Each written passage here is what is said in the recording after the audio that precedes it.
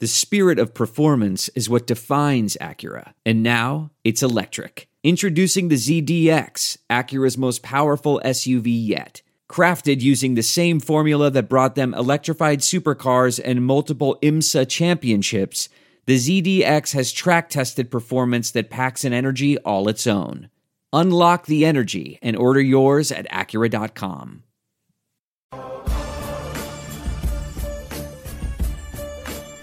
Welcome to the Varsity Club podcast. We are podcasting live from a very, very, very cold Lincoln, Nebraska. We're in the Haymarket, and Greg Smith is sitting across from me. Greg, all of the negative recruiting things that Nebraska, or that I guess other people say about Nebraska, they're all true. It's cold as balls right now.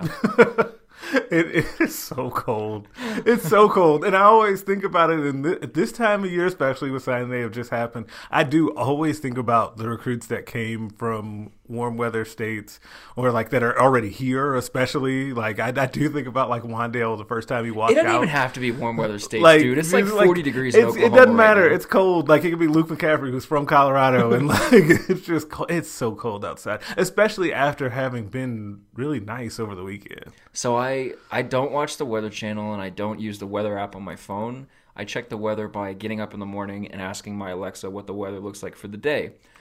Today, very fancy of you. Today, no, it's very lazy of me. Today, I asked Alexa, "What's the weather look like today?" To which my Alexa device responded and said, "It's currently 6 degrees in Lincoln with a high of 12, I think is what it said, and a low of -2." I kid you not. For the first time ever since I've owned this thing and been asking this morning question, for the first time, my Alexa device, at the end of telling me what the temperature was, told me to have a nice day. Oh, wow. I wanted to punch it. That's magnificent trolling. That is Pelican-level trolling by your Alexa. I wanted to punch it so bad. Big ball of nope, and then also wanted to crawl back up in bed and not leave. But here we are. We're podcasting. There's stuff to talk about. Should we talk about, the alternate intro to this podcast was like Greg Smith is here, our resident expert on recruiting, our shoe aficionado, and also a very sad Laker fan and the leading advocate for the Pelicans to Seattle movement. So, how you feeling? The trade deadline is passed by the time we're recording this, so I want to get this out of the way early.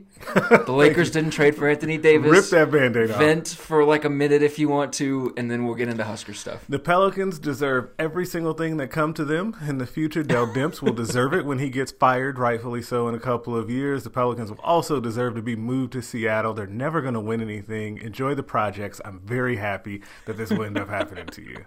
Like, and I mean every word of that. We're not going to get into the deep minutia of whether or not they should have liked the deal or not. But what they did and the way that they acted and how petty they were is why bad franchises stay bad. It didn't have to be this way. It really didn't. Like, it could have just been, no, move on. We're not dealing with you. And not this whole trolling. We're going to send all these cryptic tweets out. We're going to leak every single part of the deal that comes out so that it ruins your chemistry. Shout out to Wendy. Like, it didn't have to be this way at all. So whatever they get in the future, good. When Dell Demps gets fired, you will see a tweet from me. I just want to point out that let's say like the other team at the end of this was the Portland Trailblazers. I think this is the team that you mentioned earlier, so that's why they're on my mind. But let's say like the Pelicans are dealing with the Portland Trailblazers, and like the Trailblazers have this really enticing package. Let's just say all the exact same assets, all the same players are in play. The Trailblazers are like, we'll give you Lonzo Ball, Brandon Ingram, Kyle Kuzma, if it's a Zubac, Yeah. And whatever the other player and a Josh couple picks Yeah, and a couple two picks first-rounders, for yeah. Anthony Davis, and we'll let you get rid of Solomon Hill, which was a bad contract. Yep. And the Pelicans did this to the Portland Trailblazers. Adam Silver would be involved right now. Yeah, like everyone, all your entire Twitter timeline would be filled with people saying, "Why are they doing the Trailblazers like this? Yeah. Like, poor Trailblazers, poor Portland. Yeah. Why would you do them like this?" Instead, all we get is jokes about the Lakers, and people just can't wait to fire their hot takes and jokes off, especially send them to me. Thank you guys. Love you for that. And so I've done well at with Greg dealing Smith with that. HV. Yeah, at Greg Smith HV. Like, and so because of that, it makes it to where like it's just big funny joke, and it's awesome because people hate the Lakers, which I will own that I understand It why must be there's so a, hard to be you why guys there's a deep hatred. with your 19 NBA titles and your Kobe Bryant and Wilt Chamberlain and Magic now Johnson. LeBron James. Must be so hard to be you guys. It has been hard for the last 7 years. It's a dark time right now, but get those jokes off. Like, eventually it's going to flip back the other way because, as I've told you before, eventually this will not come down to the Lakers having to make a deal with someone else via trade. It will come down to one of these guys that wants to go to LA anyway, just outright signing there. Like, it'll come down to that at some point, or some GM will relent and trade their star to LA. So enjoy it now. And I will try to be as civil as possible when it turns back the other way. I'm glad I gave you that time to rant because I said rant for a minute and we're 5.5 minutes in now. So I think you needed to get that off your chest. So, I did. I do feel a little bit better. Like, Okay, I got good. a little weight off my shoulders Feel right a little now. relieved. Yep. It is a good time to be a Nebraska fan, though, if you're a Nebraska football fan. Yes. And completely ignoring Nebraska basketball. Football signing day, national signing day, which is really like the secondary signing day now after the early signing period, Basically. was Wednesday, and it was very, very quiet for Nebraska. There's only one guy that signed with the Huskers. That was Demarion or Demarion? Demarion. Demarion? Okay. I always Just call pronounce him guys. Peanut. Peanut. There you go. Call him Peanut. Houston, 4-star wide receiver out of Oklahoma City, signed with Nebraska, and he was the only guy. But it filled up 26 guys. Was that the class total? The 26 guys have signed. There's 27 commits total, technically, because Desmond Bland is still technically a commit. Okay, So 26 guys signed. 26 signed. And plus one with Darian Daniels. Okay, yep. In total, I think what the number was 50 newcomers, including Yes. walk-ons. Yeah. Yeah, so a bunch of new players. The roster overhaul in the last 2 years since Scott has gotten here is pretty dramatic if you look at it from that standpoint. He made the comment in his press conference that when you take over at a place, you're typically 2 years behind where you want to be, and we're like a year and a half into them, and he said we're still a half cycle away. Mm-hmm. So, but Nebraska's closer. There were position groups that were seriously, dangerously low in terms of scholarship bodies and depth when they took over. You look at defensive back, you look at quarterback, you look at wide receiver. And those three things, I think we feel much better about those three position groups than we did a year and a half ago. Frost feels the same way from the sound of things. So on the whole, a very successful second recruiting class for Nebraska.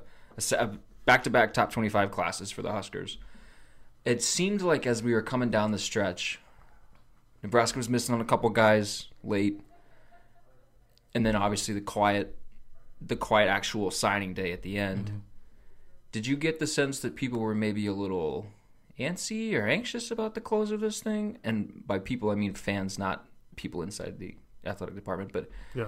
Did you get that sense, or was it more like we've already just this thing is just kind of like a secondary show right now? I definitely got the sense that fans were antsy, and it was really weird. Isn't the right way to put it? I guess maybe weird is the right. It was weird to me that so many fans were so antsy about that, because I did hear a lot about, man, what's wrong with recruiting. I did field quite a few questions, texts, and DMs of what's wrong with recruiting, and my answer was pretty consistent every single time, which is nothing's necessarily wrong. They've missed on a couple of guys, and it feels worse because we're really locking in on these handful of guys, and maybe not even a full handful of guys. It was really, three for sure. Charles Njoku, Dylan Jordan, and Stephen Parker for sure were three guys that they really wanted to add that they did not get. And it's a perception thing, right? It's Nebraska did the vast majority of their work in the early signing period and signing all those guys. And remember how excited people were in December when that happened? It's like people just forgot all about that. They forgot that Wan'Dale Robinson signed and he's on campus. They forgot they won that battle for Ty Robinson. They forgot what happened with Noah Pola Gates, like, and on and on and on. The general public just has a very short attention span. Yeah, and it's just like and like I said, the perception of in the timing of when it happened. So I feel like Nebraska had the exact same class, but they had split it half and half, where they got half of that class in December, and then the back half of it, you had the same guys, just throw them all in a hat and pick names of which one signed when. Mm-hmm. And I feel like people would feel better. They'd be talking about the rally and how great they closed versus, and with the exact same guys in it. And it's just a perception situation. But all that being said, they did miss on a few guys down the stretch. But I think part of that is that Nebraska is not, I think Scott alluded to this a little bit when he was talking about building relationships with kids and finding leaders in the class, right? And how many of the guys have leadership qualities and played in state championships and all of that, is that Nebraska's staff seems to do better when they have longer to recruit you, because it's a relationship staff. It is not, and I can't even think of a staff off the top of my head. Miami is one I'll use, an example. When Manny Diaz took over that program, they finished very strong because it's a good staff at building those relationships quickly, selling you on a vision really fast, and getting you in the boat, so to speak, right? Nebraska doesn't do it that way. They don't pressure you to commit on the spot. I'm pretty sure they didn't ask a single one of these kids at like the closing meeting with Frost, hey, do you want to commit? It's always something that the prospect initiates, and part of that is then on the back end of that, you see less guys decommit because they were very sure when they wanted to do that. When you talk to guys, I heard it from Jamie when I talked to him. That's always something that they bring up, that there wasn't pressure from the staff to commit. It comes up with everyone. They all, and I've talked to people on the staff too that have said that it's just a rule of theirs to not do it because they want guys to really have thought it through and want to be in the class when they do commit, so that they mitigate some of those decommitments later, which they ended up doing very well. In this class, they had one decommitment, Thomas Grayson, and they encouraged him to move on, who signed with Kansas State, by the way, if you were wondering. So I just think that it's a big perception situation, and this staff does a much better job when they have a longer runway to be able to build relationships, which is why it was so important what you said at the beginning of them finally kind of catching up as far as where they are in recruiting. Have a cycle behind, meaning that they're not as far along on 2021 as they would like to be, but they're caught up when it comes to 2020 and where they want to be. And there's been a bunch of guys that are really good that have already been on campus for the 2020 class, and they've done a great job with a lot of those guys. And this is what I think we're going to see pretty frequently. I think this is going to become normal for them, is the bulk of the class is going to be locked in by that early period in December, and you'll just get one or two or three, maybe four guys at the end in the national, quote unquote, national signing day, because I just think, and Scott talked about this too, and that's going to be a thing for a lot of programs, that everybody's going to want to get their classes locked up early, and so the top tier talents that are going to be from December through the beginning of February, everyone's going to be on them. Right. And like you said, Nebraska's not like when you were talking about Miami, I don't want to say that it's fake, but it's very like superficial. Yeah, that's what selling. I was trying to, you don't want, I'm with you. I didn't want to come right on and just say, it's fake, but it's just a different style of recruiting, and it's not necessarily good or it's a surface level thing. It's just a difference, a big difference. Yeah, Nebraska wants to build those relationships, and I think that's why you're going to see them have success throughout the early signing period. And then I just think the way that it's shaping up now is all of the leftover kids from mid-December through the beginning of February. They're going to be kids that maybe you didn't have a relationship with before, and you're coming in on late because they're secondary options. That just doesn't fit well with the way that Nebraska likes to recruit. And so I don't think that they're going to have a ton of success later on. Yeah, I agree with you, but I also think, as you were saying that, think about this. Nebraska didn't have none of their commits elected to not sign in December, then take visits in January, and then we'll see if I sign with Nebraska. Yeah, they were all in. They were all in. I also don't think that any of Nebraska's commits, once they committed took another official visit somewhere else. There was no, like in this happens all the time, where somebody commits to a school and then you look up and you get a text, or you look up and you're like, oh man, that kid went to Penn State on a secret official visit or something like that. There was the kid recently who was the Florida State commit that like took a bunch of visits and then released a top 3 that didn't have Florida State in his top 3. Right, yeah, like stuff like that. Like, and it happens all over the country, and it did not happen this time with Nebraska. That is something that I will be so fascinated to see going forward, like if Nebraska can continue that, because if they do, then I think that they've really got something cooking as far as just their culture and the way that they recruit, and we will need to look at, hey, how, like other schools will start to look at how do we kind of emulate the way that you guys do that, because that's a big deal if you can build some years of not having those situations pop up, because it does make for like drama-free both signing days. Like there was some drama in December because there were some big decisions that were being made public, but then this time there was very little drama because there was only one guy that was deciding, and we had a good feeling on what was going on there. But Nebraska did a really nice job with that, and it again goes to the point of that relationship building. And I don't want to miscategorize guys or paint anybody with a broad brushstroke, because some situations are unique, but the lack of drama on a signing day and the lack of drama with a recruit throughout the whole recruiting process, I feel like that lends itself more towards a kid that's going to be committed to you for 4 years through thick and thin. Yes. As opposed to somebody that doesn't get their way in year 1 and then transfers. Yeah, I definitely think I think that's the case for sure. We'll see.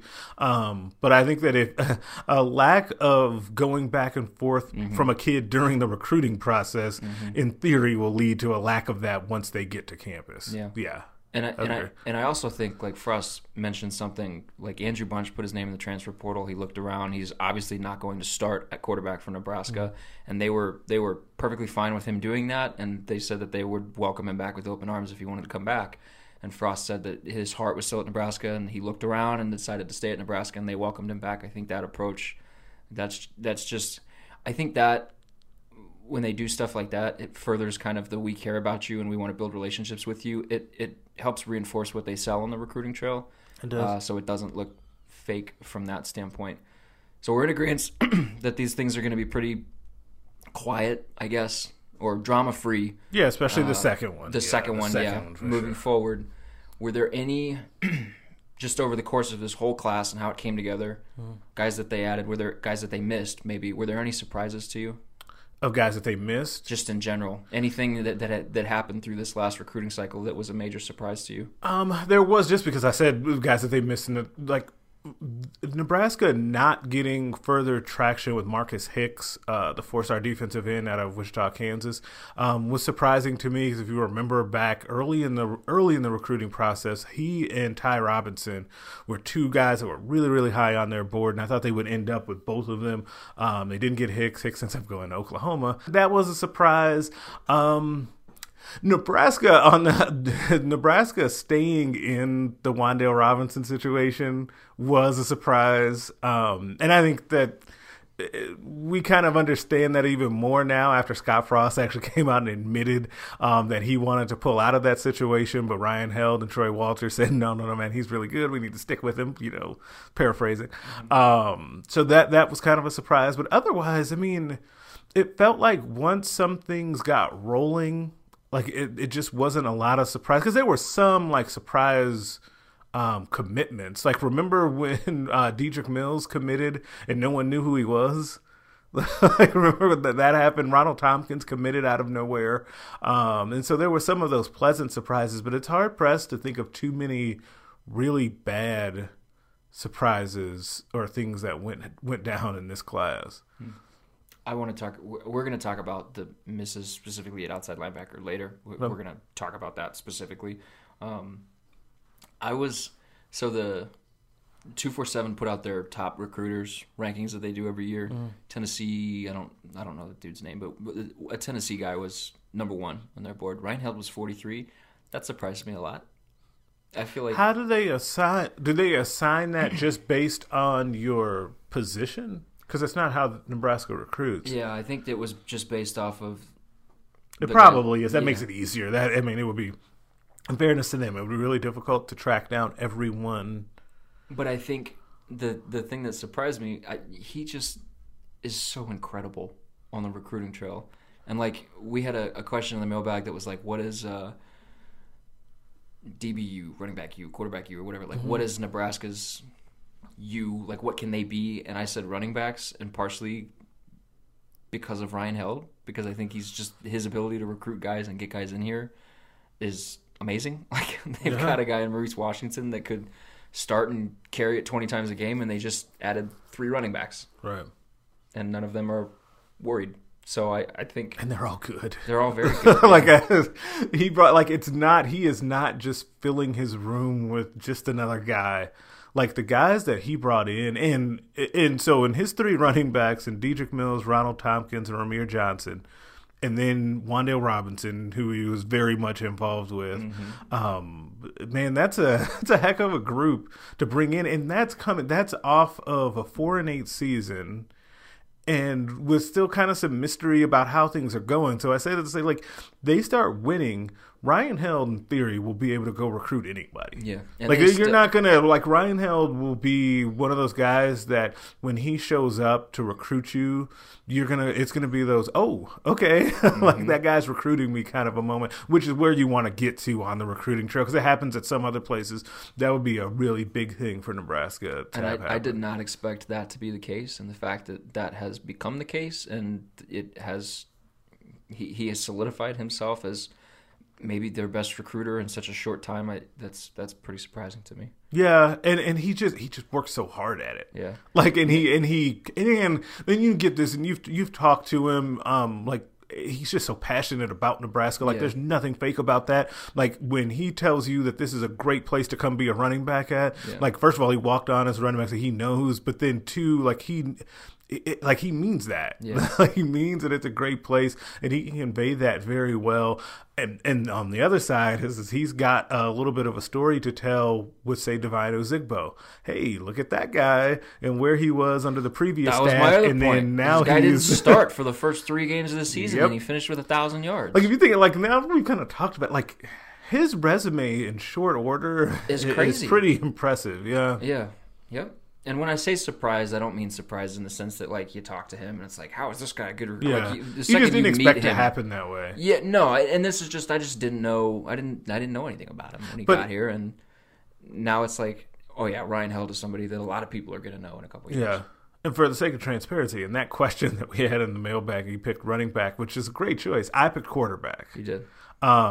And which is, I feel like it's a little bit of a cop out because it's what the head man is most attached to. I think it could go either or. The quarterback staff that they have here is amazing. Yes, but then that's the other part, is that when you think about Mario Verduzco, and if you go through and look at his history and what it's been like for his quarterbacks, it's really, really good. Mm-hmm. Like there are not many misses, if any, guys that really played poorly that were under his tutelage. So if they just continue that, even with all of the turnover that happens in college football now at quarterback, like I think Nebraska will be very well set up. And if both of our kind of predictions come true in a way, because it doesn't end up having to be either or, like for the mailbag, but it can be both.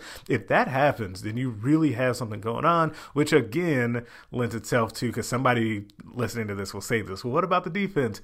It's an offensive program. Dude, I don't think defense, if you are running back you and quarterback you, and you continue to have guys as talented as Adrian Martinez, and you continue to pump out NFL running backs, it does not matter what kind of defense you have. No, because eventually Oklahoma made playoffs with eventually you're just scoring so many points that.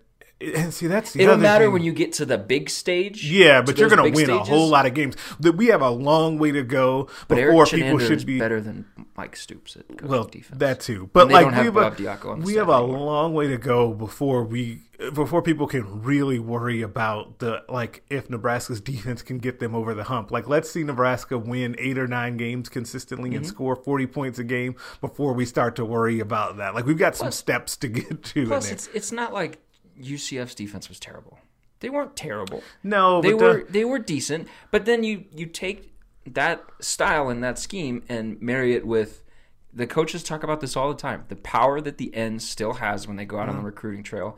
Here, they can recruit whatever defensive talent they want. They're going into Georgia already and recruiting defensive guys. They're going into Alabama and recruiting defensive guys. They're getting defensive backs from Florida. Like, when it gets rolling, they're not going to have any issue recruiting defensive talent to come here. And that's the thing, the step that I am most curious to see is what the recruiting looks like if and when they start winning. Because I feel like there's a step or two that they can take in recruiting. And I think, especially offensively, that's a little bit of a scary proposition, because you already, if you think that if they're recruiting guys like Adrian and Maurice and Wandale now, what does that look like if they're coming off of 3 9-win seasons in a row? Yeah. Well, it's interesting because I was looking at the recruiting rankings and I was seeing teams with a couple 5-star guys and Nebraska had none. That's the next step. Like, they're going to be able to start getting in on some of these 5-star kids. See, and part of that is yes and no. See, part of that to me is geography and where those guys come from. You don't think they'd be able to recruit a 5-star wide receiver from Florida? No, receiver, no. Right now, I will say no, because there's something, and I still don't understand this. Like, I feel like while I really like the receivers that they brought in on this class, let me say that up front. I was going back to your surprise thing. I'm glad we got to this. I was surprised that Nebraska didn't get more traction with quote unquote big time receivers. Like, I feel like there was a lack of traction there, and it wasn't for a lack of trying. There were a bunch of them that had offers from Nebraska. I just don't know what is the missing thing there, the problem there, the way that they recruit versus the way that you have to recruit big-time receivers, because receivers can be a little bit different. Or is it that you need some better results to show those kids? I don't know which one it is. I feel like we're going to find out, though, because I think eventually the results will be there, and we'll see what happens with the wide receiver in particular recruited. Okay, maybe receiver wasn't the best example to use, but now I'm curious, do you think at all the style of play has anything to do with that, in the sense that they talk all the time about we're going to rotate a bunch of people in and a bunch of guys are going to have catches and carries and a bunch of guys aren't going to play? Probably, but at the same really time, though, but at the same time, look at Nebraska's wide receiver stats from last year and what JD and Stan did. But was that because of the lack of other guys stepping up? I think so. I don't think it's going to be like that in the future. But go back to their UCF offense. So they had a 1,000-yard receiver. Was that 2 years ago now? Yeah, right. Like, that was Traquan Smith, but he wasn't absorbing the number of targets that. That was more of a yards per catch, high yard per catch. Yeah, he was a big play guy. Stan and JD absorbed such a huge amount of targets last year, because like they really thought Mike Williams was going to be that third guy, and then he just wasn't for whatever reason. And then they couldn't find a third guy consistently, and so it was just, okay, well, we've got Stan and we've got JD, and then we'll throw to some running backs, and then we'll, sprinkle in Jack Stoll as he builds that chemistry with Adrian. So and maybe the receiver might be a weird example anyway, because I don't think that you need 5-star receivers necessarily. Receiver's so weird because guys, it feels like receiver more than any other position. You can find just like a random 3-star, and that guy is nowhere near his ceiling, and he ends up being great because he hasn't had maybe the best coaching in high school. He gets with a good coach in college, and then he really blossoms. Why are you smiling? Because we are going to talk about who your most intriguing player is in a little bit. And I just described your guy. You just described my guy. But like maybe like a 5-star outside linebacker. Like, would they be able to land that guy in the future? And that would be really intriguing. Do you think if this staff was recruiting Micah Parsons, if they would have had more of a chance with him? I don't think they would have recruited Micah Parsons. Okay. So no. So probably no. I don't think that. I'm 2 with examples. Yeah, like I just don't see that have. No, I don't see that having been That's thing. A good point. Okay, but just pick another. Like, would they have had a better chance? 5-star defensive end. Yeah, and he fit them. Yeah, I think they would have had a better chance, to land that guy. Okay. Yeah. Let's stay on the defensive side of the ball. I mentioned this before. Let's just talk about the outside linebacker thing. Okay. Nebraska missed on Lloyd Summerall in the early period. Yep. They missed on Dylan Jordan. They missed on Stephen Parker. Jacob Padilla had a really good point in our mailbag. I think the perception has been warped a little bit in terms of the necessity of that outside linebacker pass rush guy like the urgency of getting one of those in this class because of how aggressively they pursued that type of player to close the stretch. But I do wonder how much just a lack of they didn't really need anything else in the class played into that, or a lack of were those just the best remaining available prospects on their board? Like, you've talked about this, Jacob mentioned it. Caleb Tanner is still a thing. He's very still much a team. still. He was a huge get last year. Yes. They have a plan for him, as you've mentioned several times. I just hit my mic. He's still here. They've got JoJo Doman that they moved down from safety to outside linebacker. They've got a guy in Breon Dixon. They've got a couple guys on the defensive line that could be pass rushers. Older guys that are still coming back, like Tyron Ferguson. Tyron Ferguson, yeah, he's a big name that you're really high on, and I really like Ben Stilley, and I think Ben Stilley could still be a dominant pass rusher. And he's still just a junior, right? Yeah, he's still got that ceiling. So, has too much been made about Nebraska, quote unquote, missing on outside linebacker / pass rusher guys in this class, or are you worried that they weren't able to seal the deal with any of those three guys that I mentioned? It's 100% overblown. Okay. And part of this is, it's something I laugh at, like, how little this is brought up. I don't think that rushing the passer off of the edge was the number one problem of Nebraska's defense last year. I think the number one problem was they went long stretches not being able to stop the run. Like, I feel like teams ran all over them whenever they wanted to, if they were good running teams, or even sometimes not in the case of Illinois, right?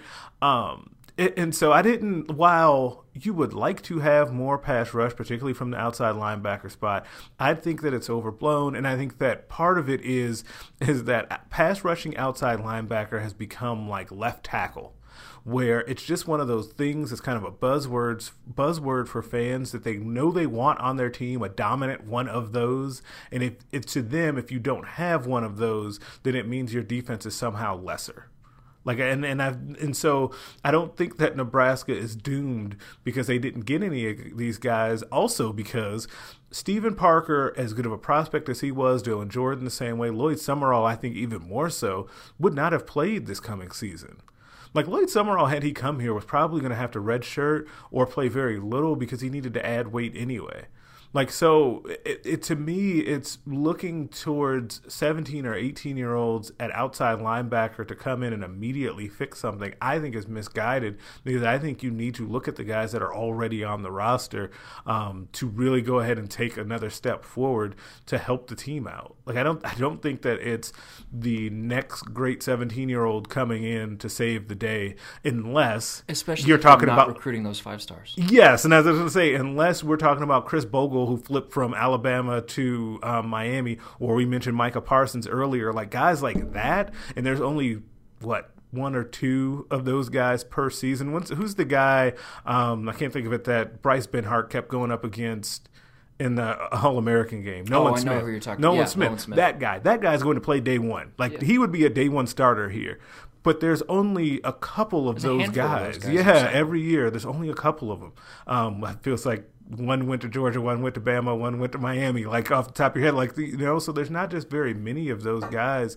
And yes, you'd want them to be able to close on some of them, but at the same time, it is not the end of the world, because also I feel like people forget that Nebraska does have multiple outside linebackers in this class. Mm-hmm. Like, they didn't go over, right? Like, Jamin Graham out of Alabama is coming in, and so is Garrett Nelson. Everybody loves Garrett Nelson. And everyone loves Garrett Nelson, including Scott Frost, who calls him a wild man on Wednesday. So I feel like there are still plenty of options. I believe they have 9 outside linebackers on scholarship this season.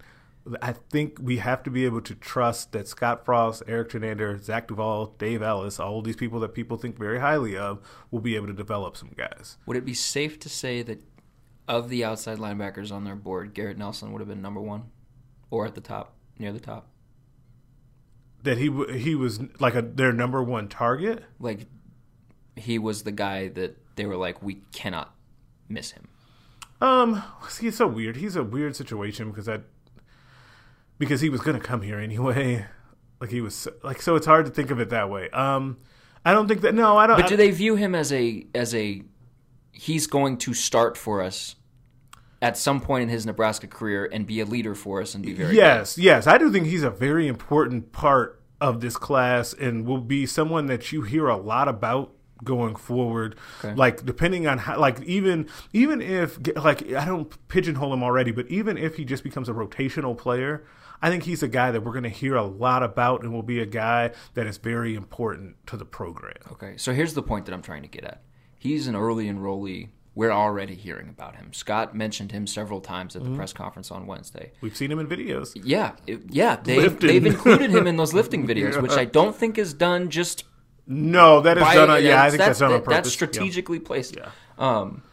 The two guys, specifically Stephen Parker and Dylan Jordan, they would not have been early enrollees. And I had the numbers. I did it in a story a while back that the guys that were early enrollees played for Nebraska last year. The ones that weren't didn't. They're not going to play. And there's very few exceptions to that, right? Like Mo Washington, who is his own separate exception to this entire rule. Some of the exceptions were at positions of need, but I don't think outside linebacker is necessarily a position of need in the sense that something like a wide receiver or like a quarterback last year was. Yeah. Like they didn't desperately need a body for them. Like Caleb Tanner is probably Caleb Tanner going to be the starter?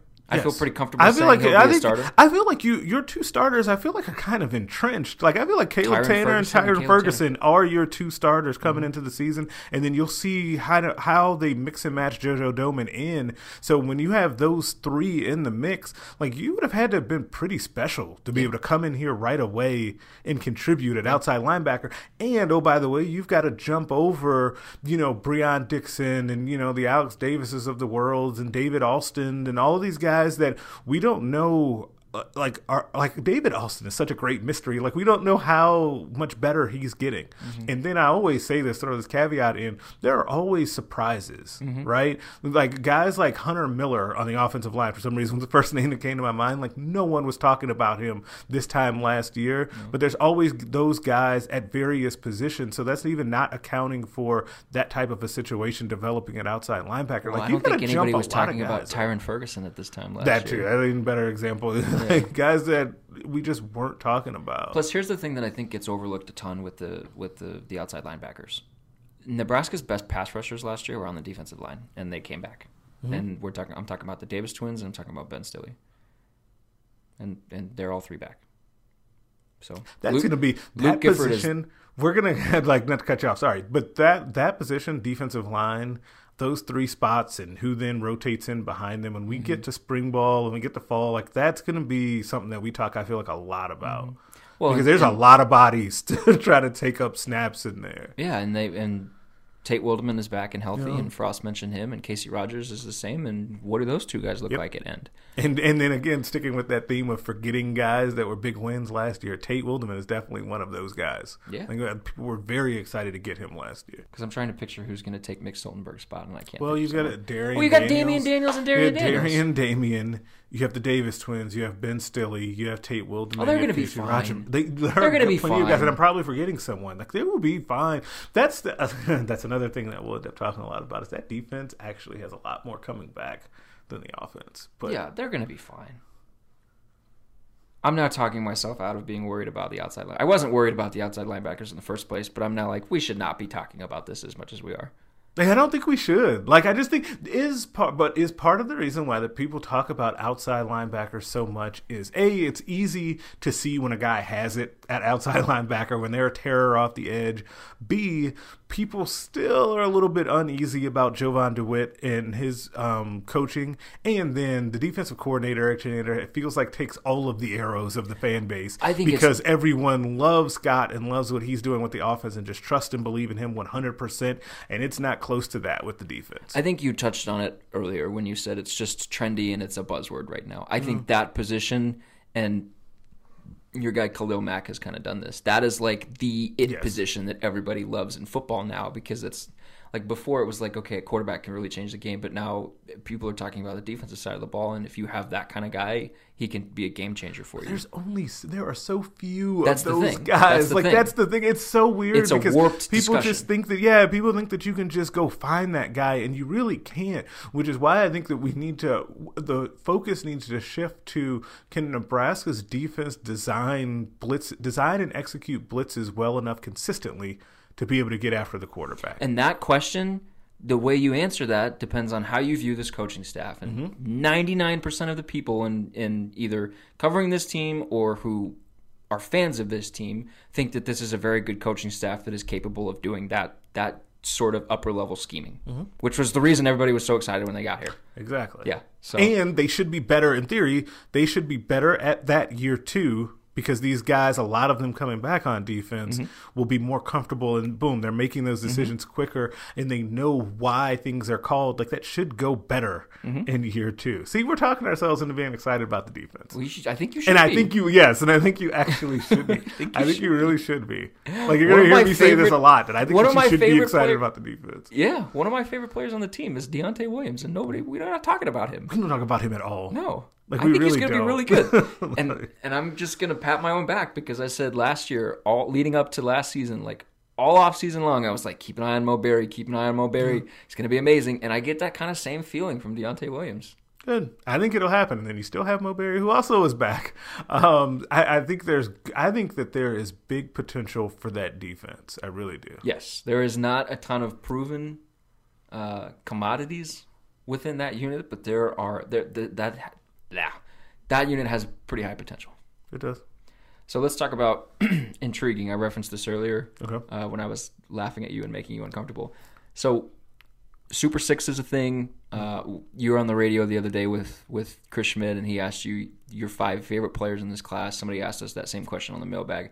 I want to ask you, who is the most intriguing? Who is maybe a player that you don't know what you're going to get from them, like a mysterious guy like David Alston, like you were just talking about? Who is a guy that you just can't wait to see how he is used, or how he looks, or what the plan is for him? Man, my answer changed 3 times while you were explaining Oh, really? that. Yeah. I'm going to go with Miles Farmer.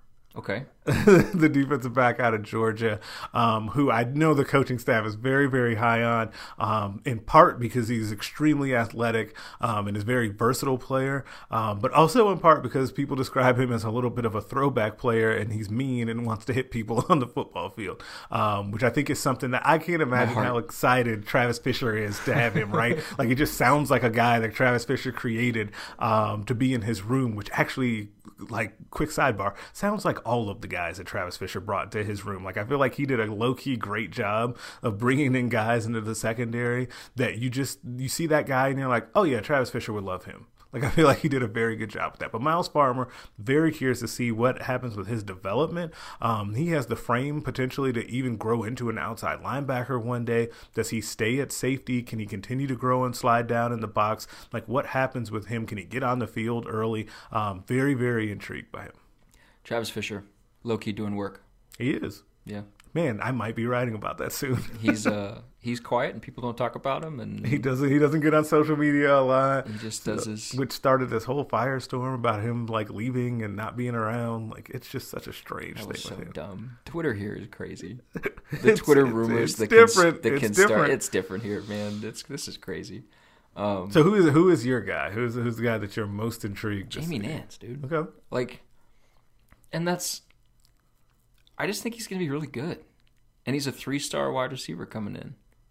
Like when you were describing him earlier, a 3-star wide receiver who maybe wasn't the most visible at high school, or didn't have the best coaching, or wasn't utilized the proper way. I talked to his dad and I asked him, what's one thing you want Jamie to improve on? And he said one of the things, the way Jamie was used in high school, was it was just a bunch of go routes. It was just a bunch of beat your guy down the field and catch the ball when we throw it to you. He wants him to be utilized a little bit more and diversify his route tree a little bit more, and that's something that Troy Walters is really good at. Yep. And so if that development aspect is there, he's a big kid that can put weight on. He's bigger than I thought he was. When you see him, he's bigger than what you think by just seeing his height and weight, if that makes any sense. Yeah, like but he's listed on our site at 160 pounds, and he needs to add weight, but he looks bigger than that. He does. I think he's so fast, and he's a big guy, and I think he's got pretty serious potential. And I think, I mentioned this. I thought he was underrated and under recruited and a little undervalued coming out of high school, just because he played in Blanchard, Oklahoma. Mm-hmm. There's not a lot of people that see him. Can I give you a bonus guy? Yeah. Well, who were the three guys that you were thinking about? Okay, the other guy, the bonus guy I was going to give you was Bryce Benhart. Like, it's not that I don't like. I'm wondering if he's going to be good. If he's going to be good or not. I think he's going to be great. It's how soon is Bryce Benhart going to get into action? Yeah. Like I feel like Bryce is a guy, and he was underrated. He was a 4-star kid, but he was underrated in a lot of ways because he had there was no fanfare around him. Him and his family really controlled the recruiting process. They did not report every offer that they got.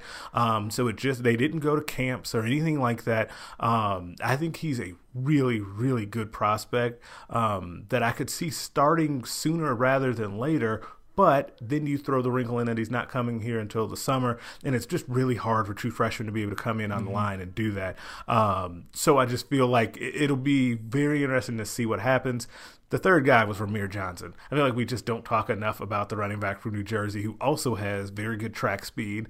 Speaking of, say, Jamie Nance and Demarion Houston as well. But Rahmir Johnson is a guy that we're not talking about enough, and I feel like we're going to look up, and he could have a very productive career as part of this trio of running backs, because they're always going to have more than one, and we'll wonder why we didn't talk more about him.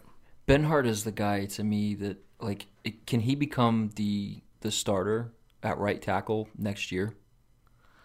And be opposite of Brendan Hymas? I don't. Yes. Or is he? I guess this is a question for you. Is he going to play left tackle or right tackle? Right tackle. Okay. Right tackle. So they recruited him for right tackle, Matthew Anderson for left tackle. Okay.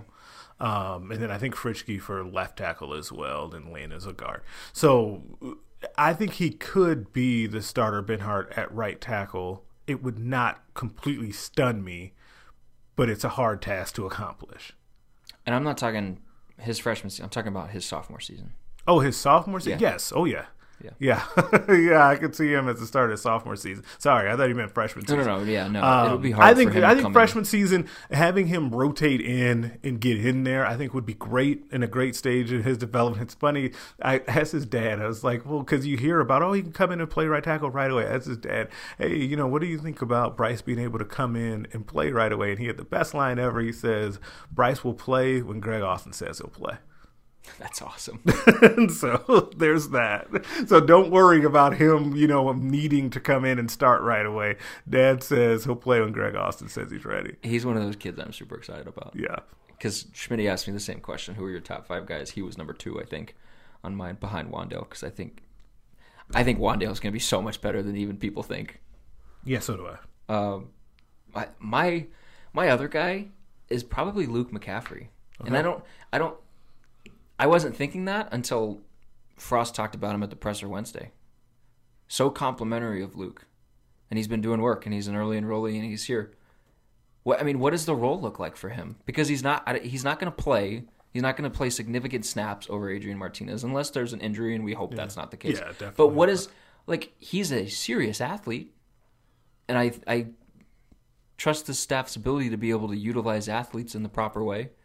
What does the role look like for him? That's something that I'm so interested in year 1 or year 2, because you see programs all the time that have multiple quarterbacks or guys that are dynamic quarterbacks that can do different things. You see packages that have multiple quarterbacks on the field at the same time. You saw it with Alabama when they had Tua and Jalen, and they would flex one out wide and they would do weird things with them. I think you could do that with Luke, but I don't know how much run he gets as a freshman, but I am very, very curious to see what his role looks like while Adrian is still here, because he's too good of an athlete to just sit on the bench and not play. Yeah, especially if he really is picking up the offense at the pace that has been described, then yeah, you have to figure out a way to be able to utilize him.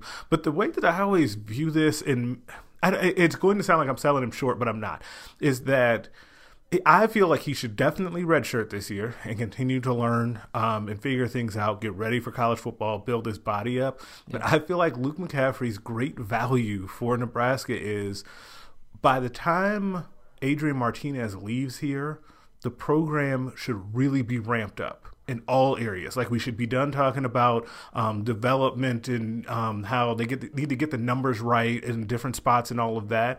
So what could really stunt the growth of the program at that point? Boom, your star quarterback Adrian Martinez leaves, and you have no idea what's about to happen with the next quarterback. If you feel very comfortable with Luke then sliding in, I think that's the great value, and that's still 2 years down the road, because I think I'm on record that's saying that I just don't see Adrian staying here the whole time, like the way that this whole thing started out. Hope I'm wrong, but I don't see it. And so that, I think, to me, is the great mystery. Can Nebraska continue to develop him very well and have him be ready and have him actually be okay with that plan? Or do they also need to do what you were saying, which is to get him involved in packages so that he still feels involved with the team for the next 2 seasons? That'll be an interesting question. I want to make a bet with you right now. Okay. Oh, no, I think I know what you're going to say. Go ahead, though. If Nebraska is in a conversation where we are legitimately talking about a college football playoff in Adrian's junior season, and they don't go, I bet he comes back for a senior year. Okay. He strikes me as the guy. Baker did this his senior year. He wanted to win, and he didn't want to leave until he won. Adrian strikes me as that same kind of guy. I could see that, because you know what? I'm picturing like the press conference where he announces that he's coming back and he says that I started this thing with Scott Frost and I want to see it through. I could see that. Or let's just... I definitely could. If it continues to go the way it's going, I definitely could see Let's just bring it back one level. Let's say they're competing for a Big Ten title. College football playoff is probably a little too out there for year 2. Let's say they're competing for a Big Ten title. Let's say they're playing in the title game his junior season and they don't win that game. I could 100% see him being like, yeah, I'm not leaving yet. Because then they haven't won one yet with him. Yeah, I could see that. I could see it. But I'll take that action. Okay. We'll figure something out. Okay. I don't know what the bet is, but yeah, I'll take that. Okay. And please, Husker fans, don't send me your anger saying that you think he's leaving our beloved program. Oh, he's plenty talented enough to leave after 3 years. Yeah, yes. The him versus Trevor Lawrence debate will rage on. That's going to get real interesting. I can't wait for that. That, I'm like, super fun subplot, because Nebraska, now for that to happen, though, Nebraska has to win more for people to really take notice of that. But that could end up being a really fun thing in college football. Yeah. I think maybe the bet should be you have to wear like Boston Celtics gear for a day. Oh, God. Or we'll make you wear like a Thunder Paul George jersey. Okay, that would be that'd be pretty good. You wouldn't burst into flames. Yeah, I might. I'm just now getting over that whole Judas situation, so I don't know. We'll see. Any closing thoughts on this recruiting cycle as you turn the page to 2020? No, I think they did a good job. Solid B in the class. You said this the other day, and I completely forgot about this, but it made me do a double take. A B. Why a B? A B because I feel like the class was very good, but to me it met my expectations of what their classes should be like. I think that this is the baseline of what Nebraska recruiting classes should be. About the 14, 15 range should be the low end, and then maybe knocking on the door of 10 on the high end in a given year. You're talking rankings? Rankings, okay. Sorry, yeah. Okay. Yeah. I think, are you not in agreement with me? Like, no, I think that's completely fine. I was just curious what the justification was. Yeah. I just didn't know if it was, you thought that there was not like a bona fide superstar in the class. No, there is. I want to. Yeah. That's why I was like, honestly, I think 2, and Bryce Bernard, I think, is another one. So, so that was it. That I think that this is the expectation going forward. I think they've set the baseline, and I think my closing moment then will be that I think 2020 will be even better. Really? Yes. Okay. I'll leave you with that. Okay. Thanks for joining the podcast. Thanks for having me. All right. Read Greg Smith. By the time you listen to this podcast, well, we'll have this up Friday morning. So read Big Red Recon on site whenever it gets posted. We'll have coverage throughout the weekend on basketball stuff, as if you guys are still reading basketball, because I don't think you are. Actually, I know you are not still reading basketball stuff because we have site analytics. Please read basketball stuff. We put work into it. Read it. Even if it's the next morning. Read it. Greg's laughing. All right, thanks guys for listening. We'll be back next week with another podcast. Make sure you're reading hot reads every morning and stuff on site throughout the day. Thanks for all your help. Thanks for all your help. Thanks for reading. Okay. Okay, bye. Okay, bye.